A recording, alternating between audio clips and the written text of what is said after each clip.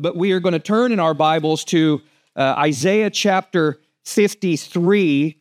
Today, we're going to look at the first 6 verses, but what I want you to do is put your finger there and turn to Acts chapter 8, okay?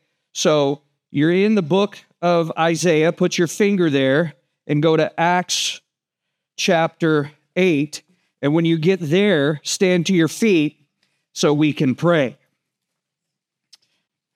Isaiah chapter 53 and Acts chapter 8. All right, Father God, we're just so wonderfully in awe of who you are. And it's our prayer today, Lord, that you would take our hearts, Lord, that we, and our mind, God, that we be not conformed to this world, but be transformed by the renewing of our mind through the washing of the water of your word. And so today, God, we pray that you would teach us, Lord, that you would give us ears to hear you, that you would be magnified and glorified, Lord, that we might be edified. And we'll give you praise in Jesus' name. Amen? Amen. Why don't you guys have a seat there? Isaiah chapter 53 brings into view the vicarious suffering of our Savior, God's servant, Jesus Christ. And we know that Jesus is the suffering servant in view because over and over again throughout the New Testament, this chapter is quoted from and applied to Jesus. And so you're in Acts chapter 8. Allow me to turn your attention to the 26th verse, Acts chapter 8 and verse 26. Now, an angel of the Lord spoke to Philip, saying, "Arise and go toward the south along the road which goes down from Jerusalem to Gaza." By the way, same Gaza that you're hearing about in the news today with regard to the Israel conflict and this and that. Go down from Jerusalem to Gaza. This is desert. And so he arose and went, and behold, a man of Ethiopia, a eunuch of great authority under Candace, the queen of the Ethiopians, who had charge of all her treasury and had come to Jerusalem to worship, was returning. And sitting in his chariot, he was reading Isaiah the prophet. And then the Spirit said to Philip, "Go near and overtake this chariot." So Philip ran to him and heard him reading the prophet Isaiah. It was customary they would read out loud in that day. Don't have to, but it was customary. That's what they were doing. And so there he was, and he was reading the prophet Isaiah. And so the Spirit said to Philip, "Go near and overtake the chariot." So he ran, he heard the prophet Isaiah, and he said, "Do you understand what you're reading?" And he said, "Well, how can I unless someone guides me?" And he asked Philip to come up and sit with him. And the place in Scripture which he read was this: "He was led as a sheep to the slaughter. And as a lamb before its shearer is silent, so he opened not his mouth. In his humiliation his justice was taken away. And who will declare his generation? For his life is taken from the earth."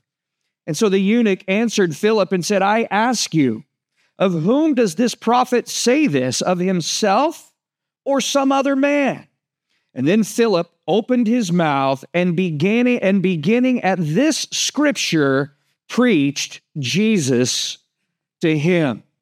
And when we read that, we think, wow, what a wonderful working knowledge of the Word of God that Philip had to begin right where a man is reading from, and from there lead him to Jesus. But ladies and gentlemen, that's the primary point of the Word of God, is it not? To lead us to Jesus Christ, who was the sacrifice, God's sacrifice for the sins of the world. For surely the blood of bulls and goats could never take away the sins of mankind. The sacrificial system of the Old Testament was put in place to demonstrate the deadly cost of sin, to make a covering for sin, but it could never truly cleanse mankind of sin. It was a foreshadowing of that which would be fulfilled in the sacrifice and shed blood of Jesus Christ. And so we read in the book of Hebrews, "Therefore, when he," that is Jesus, "came into the world, he said, 'Sacrifice and offering you did not desire, but a body.'" Here's where it starts coming into focus for us. "You've prepared for me. In burnt offerings and sacrifices for sin, you had no pleasure. And then I said, behold, I have come. In the volume of the book, it is written of me to do your will, O God. Well, what is the will of God that he was in reference to? It was the will of God to be the substitutionary sacrifice for the sins of the world. He said, in burnt offerings and sacrifices for sin, you had no pleasure. However, you'll note when we get next time to the 10th verse of the 53rd chapter of the book of Isaiah, what do we read? Yet it pleased the Lord to bruise him and to put him, he has put him to grief when you make his soul, that is his life, a sacrifice or an offering for sin. It wasn't the constant blood flow of bulls and goats that pleased God, but the once for all sacrifice for sin willingly made by his own Son, Jesus Christ. And surely that's what's in view for us. You can turn back to Isaiah chapter 53. It's what we see. In fact, we find in this chapter both the suffering and the satisfaction of God's servant. In the first 9 verses, it speaks of his suffering.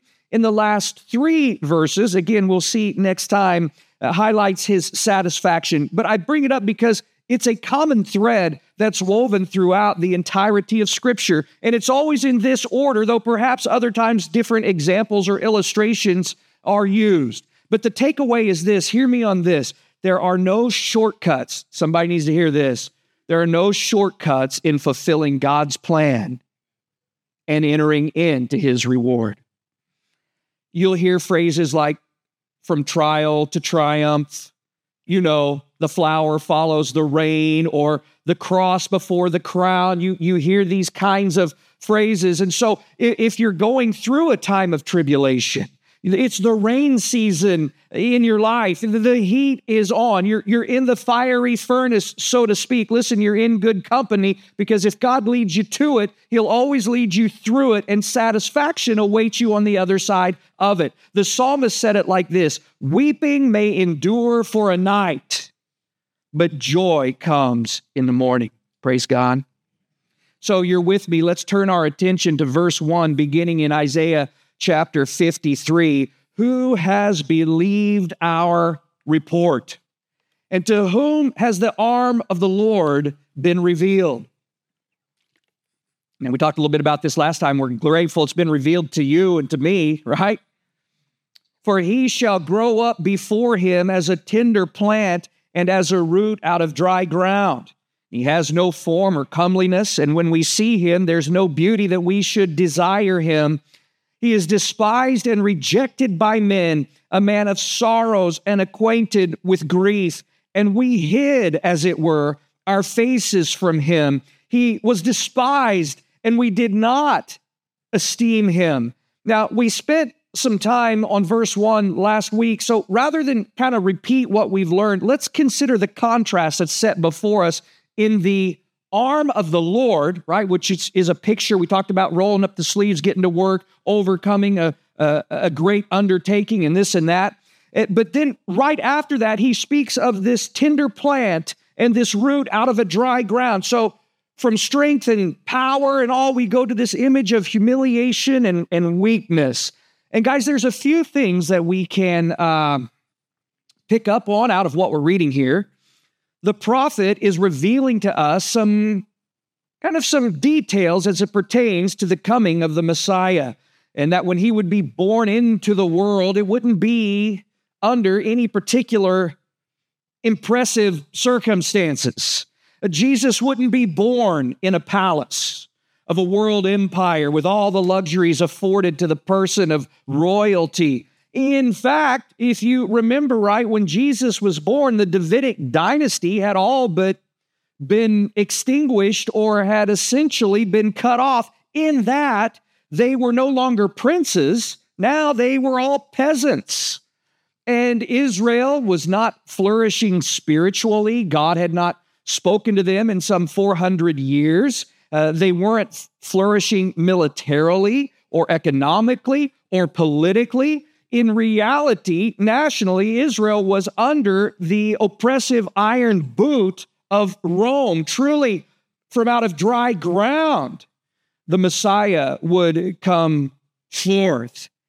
Now, we also pick up some details of the Messiah's humanity in this section of Scripture. Now, Isaiah has already made known to us that the Messiah would be fully God and fully man, but he's beginning to highlight some of the humanity. You remember back in chapter 9, for unto us a child is born, speaking of his humanity, and unto us a son is given, that is the Son of God, speaking of his deity. The Son of God would be born into this world through the Virgin Mary. So you have fully God, you have fully man.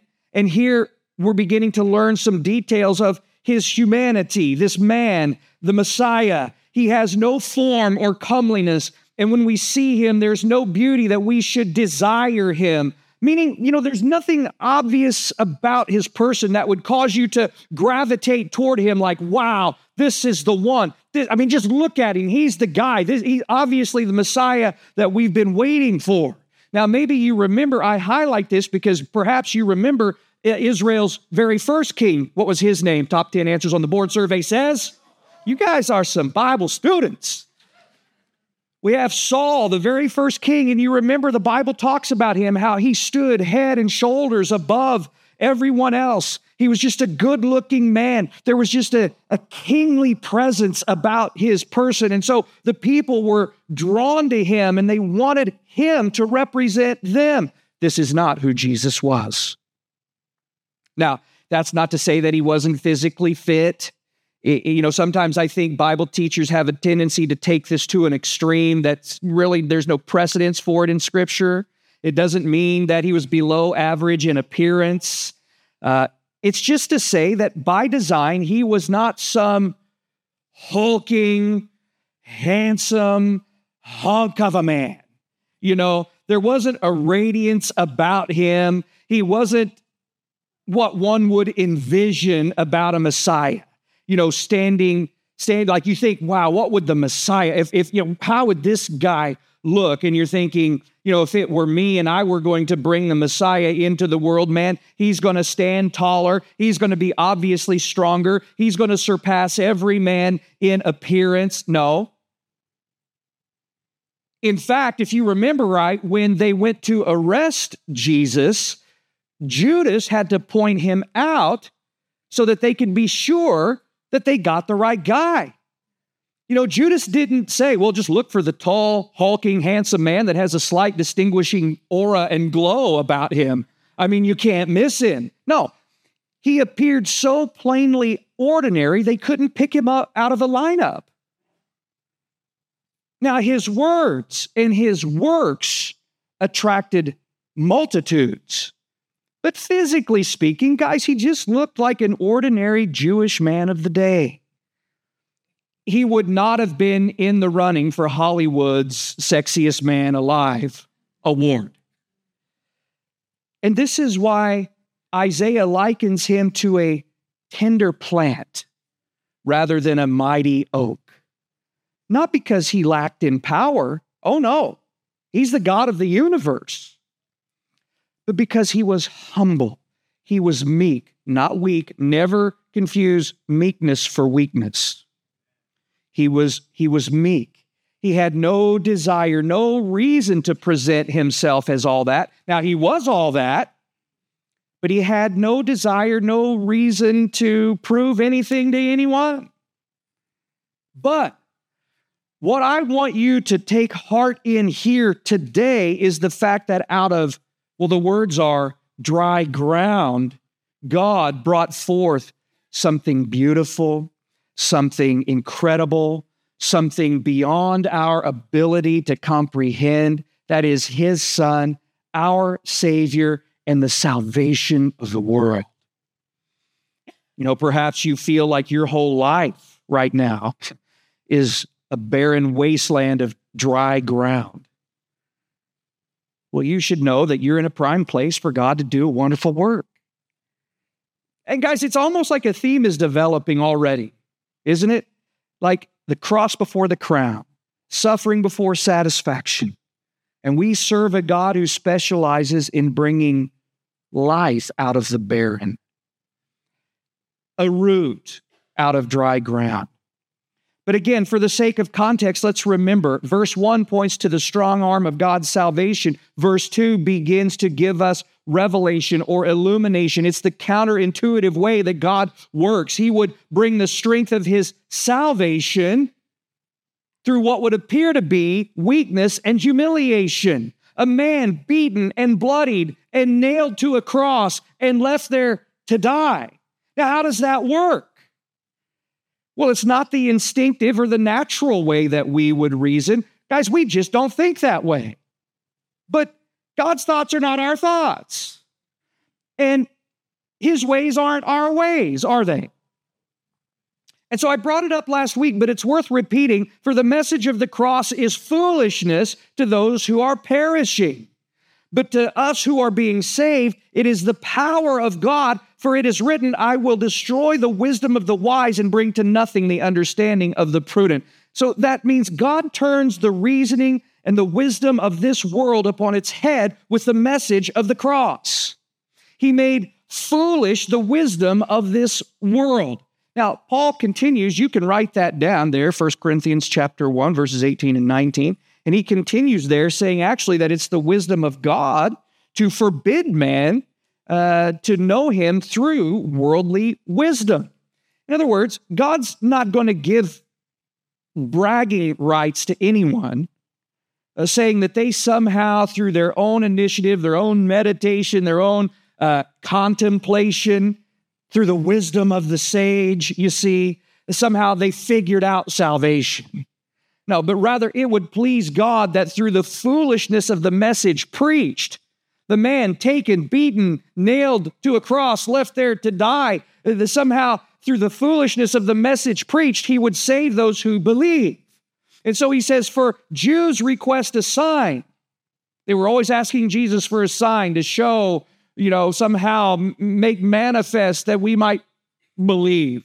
And he would say, a wicked and an adulterous generation seeks a sign. And he says, Greeks seek after wisdom. You remember when Paul pulled up there at the Areopagus and all, and there they were debating and reasoning through all the things. And he begins to enter into their discussion. But he says, we preach Christ crucified. To the Jews, a stumbling block, and to the Greeks, foolishness. But to those who are called, both Jews and Greeks, Christ, the power of God and the wisdom of God, bringing the strength of his salvation through apparent weakness and humiliation. Verse 3, he is despised and rejected by men, a man of sorrows and acquainted with grief, and we hid, as it were, our faces from him. He was despised, and we did not esteem him. So not only would the Christ not be desired, that's what it says in verse 2, but he would be despised there in verse 3.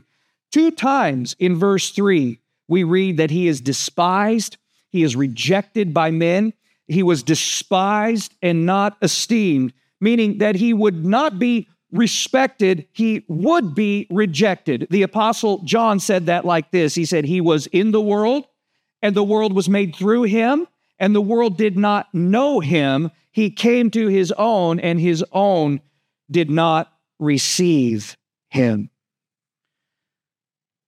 Now, there are undoubtedly a number of ways one could lean into this text, but the pattern that I seem to be picking up on for our time, at least here today, is that the Lord would have us to know that he understands our sorrows. He understands your suffering. He knows what it means to not only be not respected, but to be completely rejected. He is, our word is, acquainted with, that is, has an experiential understanding of grief. Guys, there is not a place of pain, physically or emotionally, that Jesus is not intimately familiar with. He understands what you're going through. And this is one reason of several. Okay, but this is one reason that we should be eager to come to him and to pour our hearts out before him, because he understands where you're at. And guys, there's just something about speaking to someone who's been where you're at. You know what I mean? There's a depth, there's a kinship that takes place there that you just can't really get any other way. Now, guys, I need to digress here for just a moment because there is a campaign out there that's gaining popularity. It's called He Gets Us. How many of you have heard of this one? Okay, so some, not all. That's why I say it's gaining popularity. It's called He Gets Us. And what they're saying is not what I'm saying, okay? They are a group of people right there on their website, some of whom believe, some of whom don't. They call themselves a diverse group of Jesus fans and followers with a variety of faith journeys, with a common desire to share the story of Jesus' life in a new way. Well, ladies and gentlemen, I have no desire to share the story of Jesus in a new way, okay? There's nothing new under the sun. I think the way the scriptures do it is just fine. Yes, Jesus taught love, but he also taught holiness. He taught righteousness. He said, don't think that I came to bring peace to the earth. I did not come to bring peace, but a sword. He recognized that the message of the cross was intrinsically, by its nature, it's divisive, and that people need to make a choice to accept him or to reject him, to stand with him and for him or against him. He did not come to affirm people in their sin or to say it's okay to lead a lifestyle that's bound by sin. He came to deliver us from our sin. And you've heard before, the grace of God that saves your soul will change your life. And so this organization, listen, they are not really representing Jesus so much as they are representing Jesus. Does that make sense? Seeking to make him more appealing to the world. Now, when I say that Jesus understands, I'm saying that he knows what you're going through. He's familiar with your pain, and he desires to bring hope and healing to your heart and your lives. The author of Hebrews put it this way, for we do not have a high priest who cannot sympathize with our weaknesses, but was in all points tempted as we are, yet without sin. And let us therefore come boldly to the throne of grace that we may obtain mercy and find grace to help in time of need. He is despised and rejected by men, a man of sorrows and acquainted with grief. And we hid, as it were, our faces from him. He was despised, and we did not esteem him. No, we did not esteem him, that is, respect or regard him. We crucified him. We learned last week of the brutal beating that he endured, that when they were finished with him, he was virtually unrecognizable as a man, that you would be so startled, that you would be so stunned at his appearance, that your natural tendency when you would look at him, you see, would be to turn away. And that's what Isaiah is referring to here when he says, and we hid, as it were, our faces from him. And as one reads this, it kind of leaves the reader with the question, why? Why did this happen to him? What was the meaning behind the depths of his suffering? Well, look at verse 4. Surely he has borne our griefs and carried our sorrows, yet we esteemed him stricken, smitten by God, and afflicted. But he was wounded for our transgressions, he was bruised for our iniquities. The chastisement for our peace was upon him, and by his stripes we are healed. All we like sheep have gone astray. We have turned everyone to his own way, and the Lord has laid on him the iniquity of us all. Ladies and gentlemen, not only are we in the heart of the passage, but this passage presents the heart of the gospel. I am not sure that the picture of a substitutionary sacrifice could be more plainly put. The Holy Spirit, through the prophet Isaiah, inserts plural pronouns and the principle of substitutionary sacrifice, along with the categoric scope and the sufficiency of his work, some 12 times throughout these 3 verses. I'm going to say it again. The Holy Spirit, through the prophet Isaiah, inserts plural pronouns and the principle of substitutionary sacrifice, along with the categoric scope and the sufficiency of his work, 12 times in 3 verses. This is the innocent dying on behalf of the guilty, the just for the unjust. This servant, our Savior, wouldn't die because of what he had done, but because of what we had done. Our transgressions, our iniquities, we have gone astray. We have turned every one to his own way. Surely he has borne our griefs and carried our sorrows. Now, this is not a reference. Surely he has borne our griefs and he has carried our sorrows. This is not a reference to the fact that Messiah would take our guilt and God's wrath upon himself. Isaiah is getting to that. This is still leaning into the principle that Jesus understands our pain, that he made our miseries, our infirmities his own. He carried our sorrows, our griefs, as if they were his. Guys, I want you to picture in your mind the beast of burden, perhaps a pack mule or something you've seen before, and they're loaded up with heaviness so that someone else would not have to bear the burden.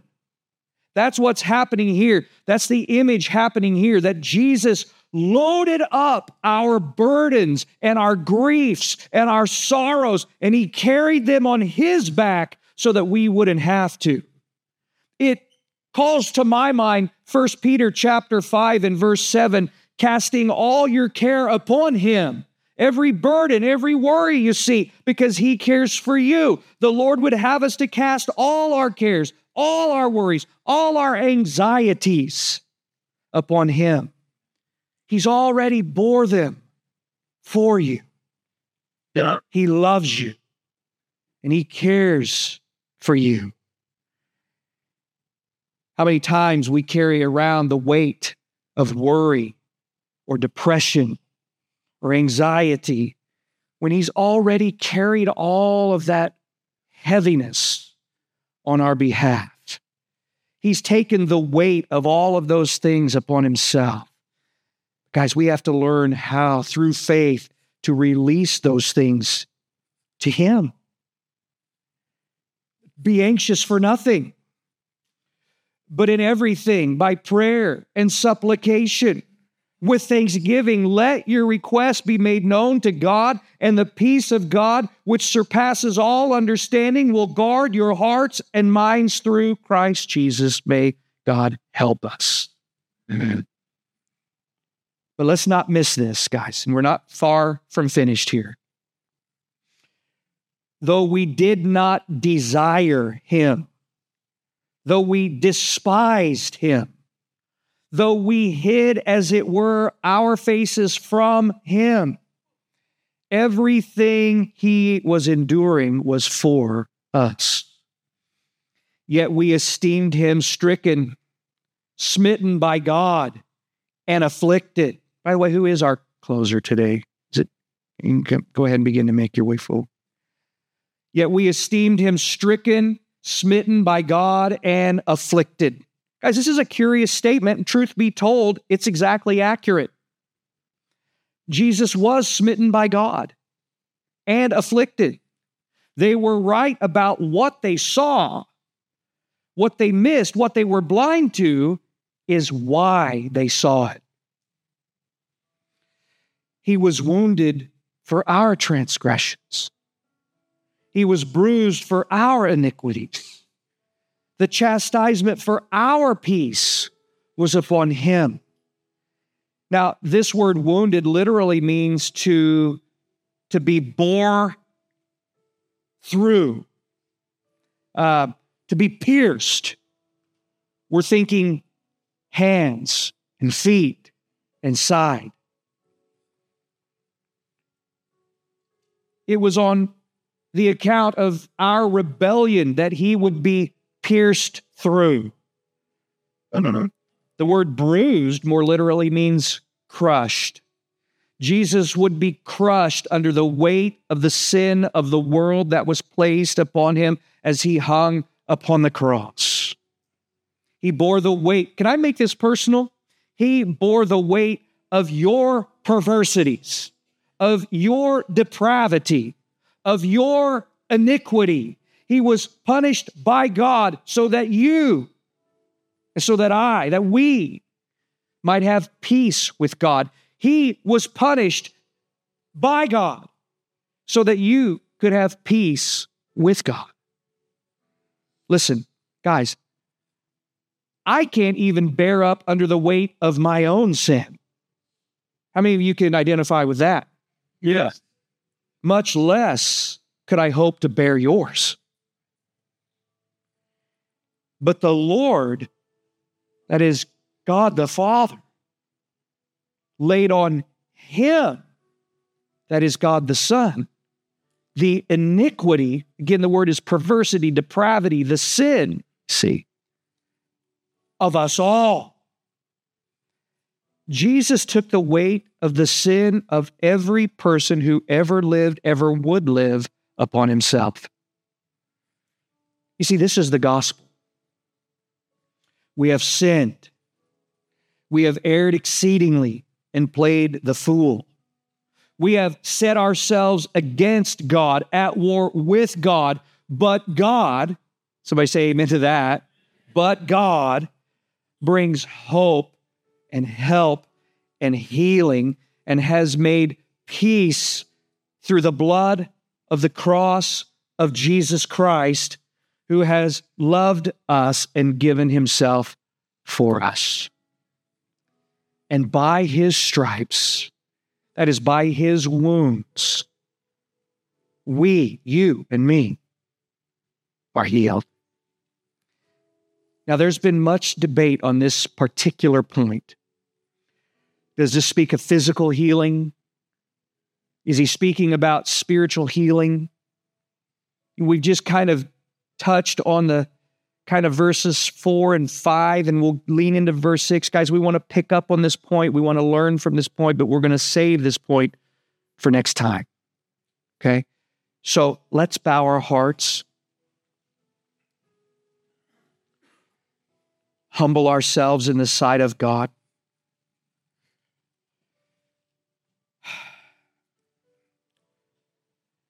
Father, we're so grateful for your love for us. The sacrifice you so willingly made for us in the person of your Son, and surely you were through the cross reconciling the world to yourself. And we thank you, Jesus, that it's in you that we have a high priest, a Savior, a good shepherd who is acquainted with our pain and our suffering and our worries and our anxieties. And I pray, God, for every heart here, that you would teach us to cast our cares upon you, knowing that you care for us and that you will take care of us. And may we honor you in coming boldly before your throne of grace to find help in our time of need.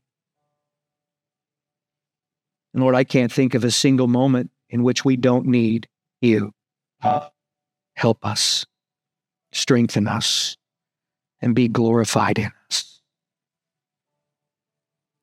And guys, while we're here and our heads are bowed and our eyes are closed, I guess, I would be remiss to not give you an opportunity to respond to the message of the gospel.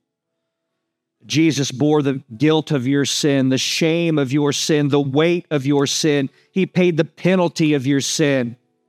And freedom awaits you through faith in Him.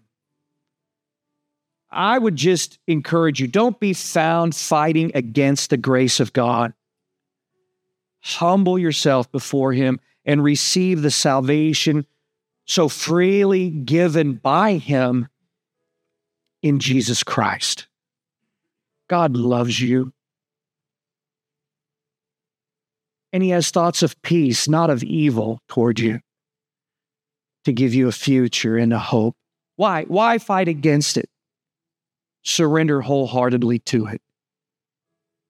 Give God your heart right here, right now. Why not? I don't want you to think about who's beside you, around you, or what is this person going to think about me. Listen, what does God think? What's happening between you and Him? That's what you need to be thinking through. Because your eternal destiny weighs in the balance of the decision of what you do with Jesus Christ. Will you receive Him or will you reject Him? And I don't know. If everybody here knows the Lord, loves the Lord, I think that's amazing. That's wonderful. But if you're here and you don't know the Lord, that is, you've never truly humbled your heart and given your life to the Lord, then I want to encourage you right here and right now to make that move. And so if the Lord's knocking on the door of your heart, would you just say, yeah, this moment right here, right now is for me. I'm going to ask you to raise your hand if that's you. And if I see your hand, I'll say so, and you can put it back down. I'm not necessarily here to draw attention to you in any form or fashion, but I do want to pray for you. I don't care how young you are, how old you are. God bless you. Anyone else? Today's the day of salvation for you.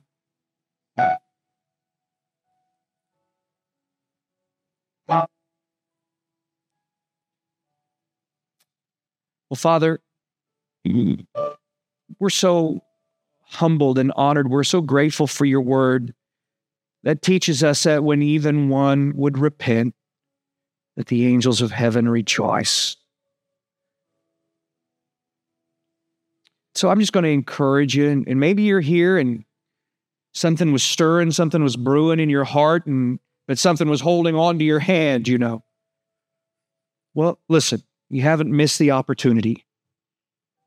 You can just ask the Lord to save you, to set you free.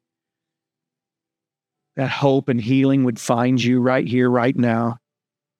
Believe on the Lord Jesus Christ, and you will be saved. And just tell Him, Lord, here I am, and I'm a sinner.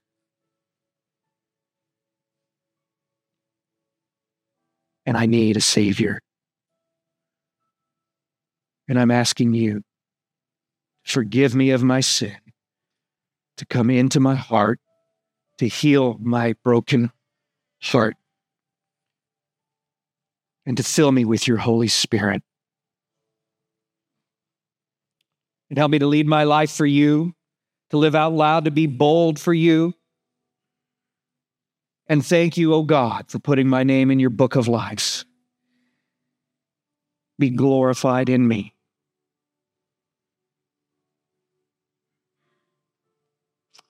And Father, that's the prayer of every heart here, that you would be glorified in us. And so we humble ourselves before you.